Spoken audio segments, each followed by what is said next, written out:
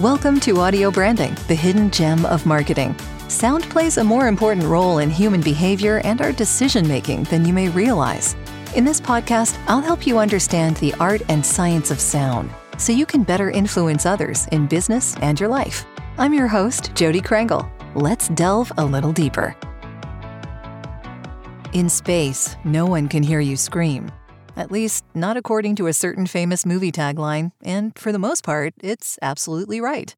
Sound as we know it travels as vibrating waves through matter, and there just isn't enough of it in the vacuum of space to carry sound.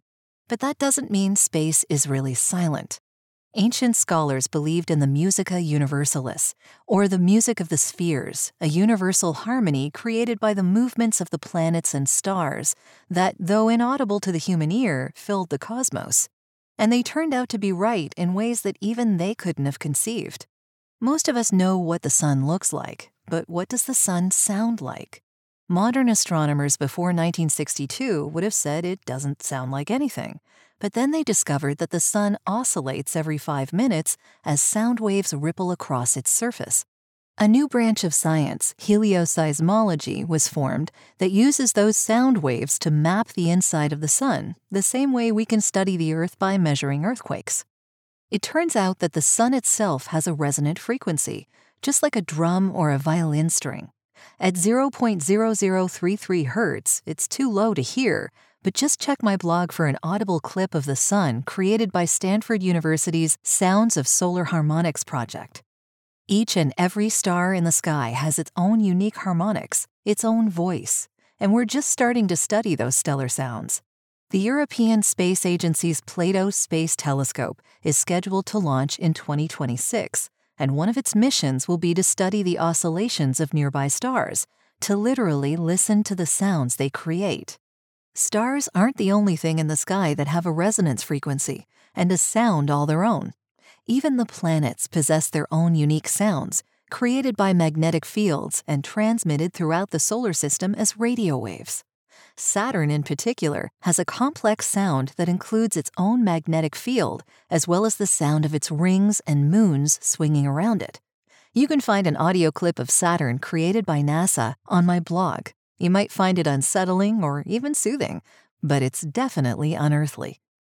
This sort of celestial harmony stretches far beyond our solar system to include the whole universe. Just a few months ago, astronomers discovered that a nearby star system, TOI 178, has 5 planets locked in resonant orbits around their star. All 5 planets orbit their star with a single harmony, like a music box dancer. You can find a link to an audio representation of TOI 178 on my blog. While our sun and planets can have very uncanny whispering and howling sounds, TOI 178's orbits almost sound like a song. If planets and stars and even star systems can resonate with their own unique sound, what about the universe itself? The answer is surprisingly yes, and it was predicted by Albert Einstein. Gravity, according to relativity theory, literally changes waves in the fabric of space and time, and those gravitational waves were first detected in 2015. Although every moving object creates gravitational waves, the strongest ones, the ones we've detected, come from black holes as they collide and merge together. Those collisions send vibrations racing across the universe at the speed of light. The universe itself is vibrating like a drum as gravitational waves ripple back and forth across it, with a vast and complicated rhythm that we can't even begin to comprehend.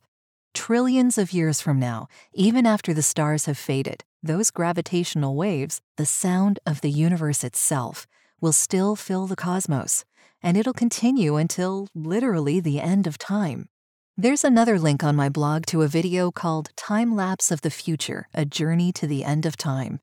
At 30 minutes, it's a little long, but absolutely worth watching as it explores the future of the Earth, our galaxy, and finally the universe, and how sound and harmony, in the form of gravitational waves sweeping through space, may well be the final, most enduring aspect of the cosmos.